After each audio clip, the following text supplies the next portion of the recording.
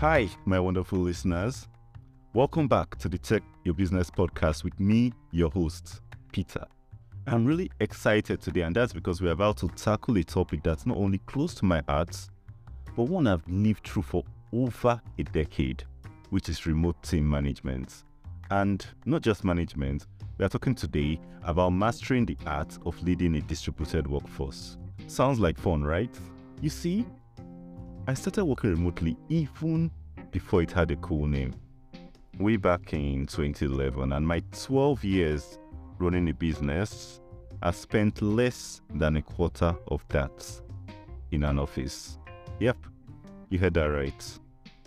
I only got an office, by the way, because I wanted to look normal, whatever that means.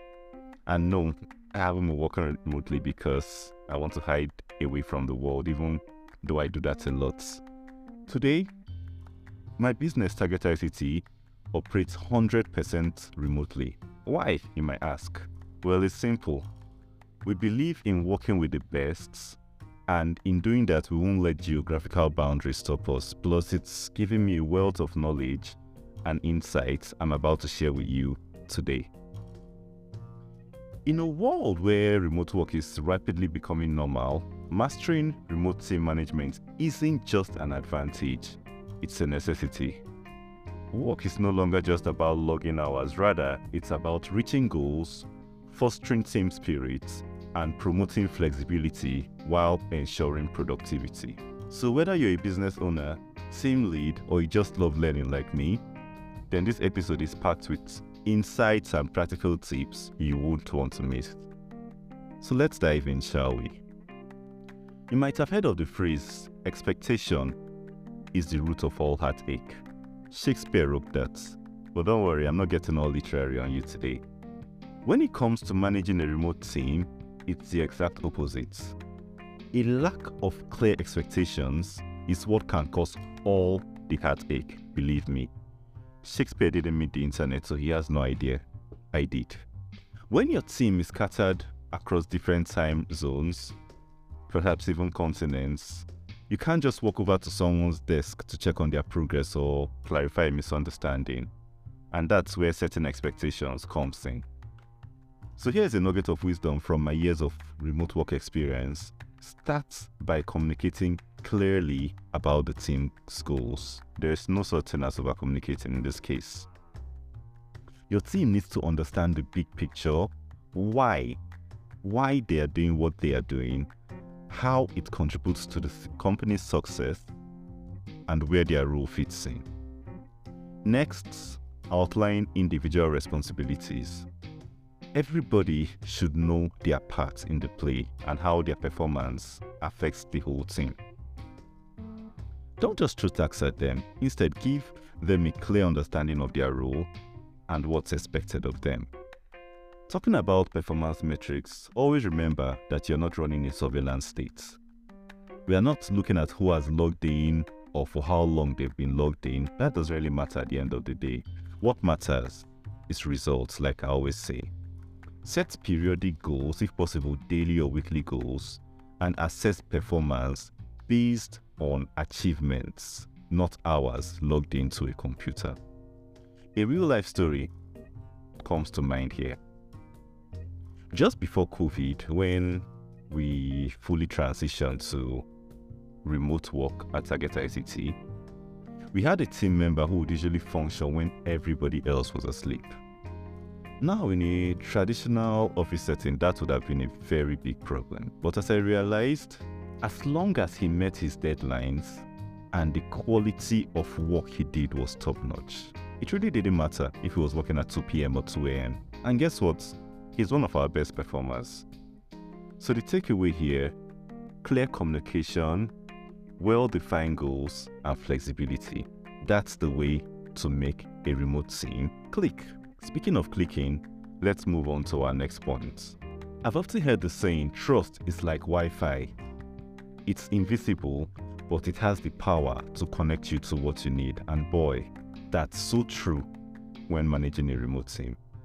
Trust is like the glue that holds your team together. But unfortunately, it's not something that's built overnight.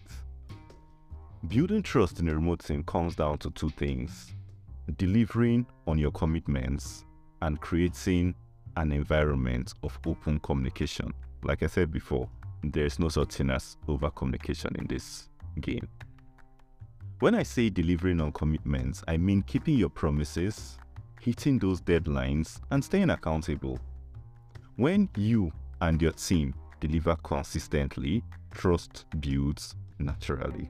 Now let's talk about the second point, communication. Communication, like I said before, is the lifeblood of remote work. In an office setting, a lot of communication happens informally. A quick chat by the water dispenser, a brief discussion before a meeting. Those things help keep everyone in the loop. But in a remote setting, you need to foster that kind of communication consciously because it's hard for it to happen naturally. For instance, at Target ICT, we have regular check-ins, not to micromanage, but to ensure that everybody is on the same page and to give space for the team to voice their ideas and concerns, ask for help, or even vent if anything is going wrong. Talking about feedback, feedback is crucial, and feedback needs to be a two-way street. Encourage your team to share their thoughts and ideas and provide them with constructive feedback. Remember, a pat on the back can work wonders for motivation, and constructive, mark the word, constructive criticism can be a great teacher. I get a lot of criticism from my team, so I encourage it because I'm not perfect. I remember a time when a team member was struggling with a project. It felt like we were stuck in a rut, and once we opened up the floor for feedback, it was like a dam had burst. Ideas started flowing, issues that had been under the surface for so long came up, and within a week, we had turned the situation around. So don't underestimate, never underestimate the power of trust and open communication in a remote team. It can be the difference between a team that merely works together and that team that shines together. With that in mind, let's move on to our next point, technology. Where would we be without technology? I'll probably be working in a farm or a mine somewhere. Technology is the backbone of everything we do. It's the platform that enables us to operate seamlessly, no matter where we are in the world. So first up in technology is our communication tools. Like I said, there can never be too much communication. I'll keep repeating that. We have a whole universe of tools out there to keep your team connected. At Target ICT, we love using Slack for our daily conversations. I love using WhatsApp too, but that's my own personal preference. It's like our virtual office where we share ideas, updates, or even jokes once in a while. But for more face-to-face interaction, we turn to Zoom, which everyone uses. After all, there's nothing like seeing your team's smiling faces. And it also gives you a chance to read those non-verbal cues that are important while communicating. When it comes to project management, a tool I swear by is Trello. It's like a digital board where you can track the progress of tasks, assign responsibilities, and hit those deadlines. The best part of it is that it gives you a bird's eye view of what's going on in your projects. I connected with Todoist, my favorite task management app, which I've been using for a very long time. But apart from Trello, there are also others like Asana, Basecamp, Jira, and so on. So you just have to find what fits your team's workflow the best. Next, we'll talk about is collaboration. Remember how in a physical office you can just go into the conference room and brainstorm? Well, tools like Miro and Google Workspace have made that possible virtually. These allow real-time collaboration, making teamwork a breeze. Now, the key here isn't to overwhelm your team with zillion tools, no. That'll just end up being counterproductive. The key is to find the tools that genuinely help you streamline your processes and make your work easier. So if it's not making your work easier, just forget about it. So armed with the right technology, you're well on your way to becoming a master of remote team management. But hold on, there is more to come. It's not over. Another challenge we face in a remote setting is keeping the team spirit alive. The water cooler chats, birthday celebrations, the casual banter. If you're an extrovert, I'm sure you miss all of that. So how do we maintain a positive team culture when our team is scattered across the globe? At Target ICT and in previous businesses I've had, we've tried a couple of things and learned quite a few lessons along the way. So here's what I can tell you. First up is virtual team building activities. Virtual team building activities can actually be as fun and engaging as the real thing. We've done virtual coffee breaks with who is available at that time, online game nights, and even a remote talent show. Not only do these help to break the ice, but they also provide an opportunity for the team to bond and get to know each other beyond work. It's all about making those personal connections. Another thing is recognition of work. Just because you don't see your team members face to face doesn't mean that you should let their efforts go unnoticed. Regularly acknowledging their hard work and achievements can go a very long way in keeping your team motivated.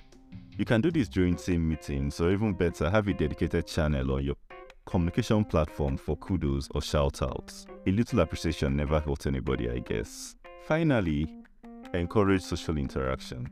One thing I've learned over the years is that we are not just co-workers, we're a community. And every community thrives on what? Interaction. So whether it's a casual catch-up session or a dedicated Fun Friday, providing a space for your team to interact socially can significantly enhance team cohesion and team morale. Because at the end of the day, humans are social beings, so we have no choice. Remember folks, a happy team is a productive team. And while managing a remote team may come with its own set of challenges, with the right strategies and tools in place, you can create a thriving work environment that ignores geographical boundaries.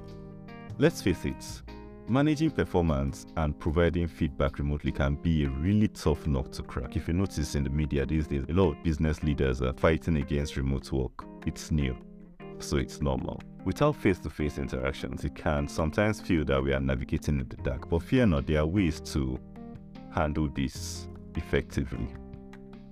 First, we need to have a clear understanding of what we expect from our team. I hope you remember the part about setting expectations, because the expectations that you set would serve as your performance benchmarks. So now, how do we track this performance? I've always been a big fan of outcome-based tracking. Even when I had an office, I always had goals that would be met. And you have people that maybe have a weekly goal, they meet it in 3 days. I can let them go off because I set the goal. I know usually how long it will take. And if they decided to be more productive, fine, that's their reward. Outcome-based tracking. Rather than focusing on the number of hours worked, focus on the results achieved. And the secret sauce in doing this is regular check-ins and updates. Next, we'll talk about feedback. I cannot stress enough the importance of constructive feedback, like I mentioned previously, in a remote work environment. Your team needs to know how they are doing, what they are doing right, and more importantly, where they can improve. And there's an knack to this. Always make sure every feedback you give is specific, actionable, and timely. And remember to keep it balanced. Don't just wait for a mistake to give feedback. Also acknowledge the good work. Now let's give an example. Let's say you have an underperforming team member. It's really important to address this quickly but tactfully.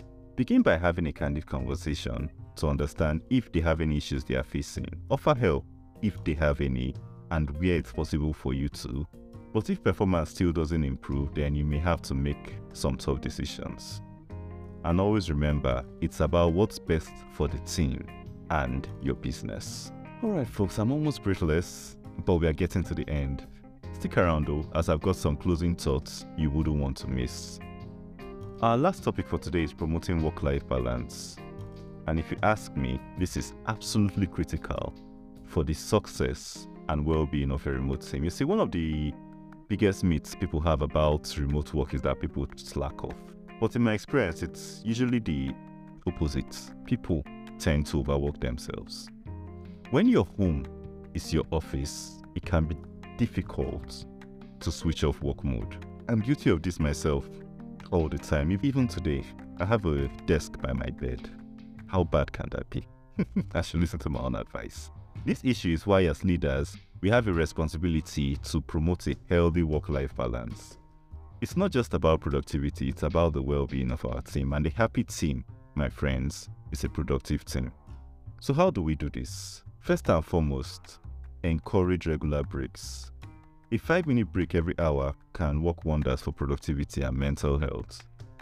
Secondly, try to respect off hours. Unless it's a genuine emergency, resist the temptation to ping your team outside work hours. Another thing I'm a big advocate of and I've learned to practice in the last few years is promoting self-care. Encourage your team to take care of their physical and mental health. This could be anything from regular exercise. I just joined the gym this year for the first time in my life.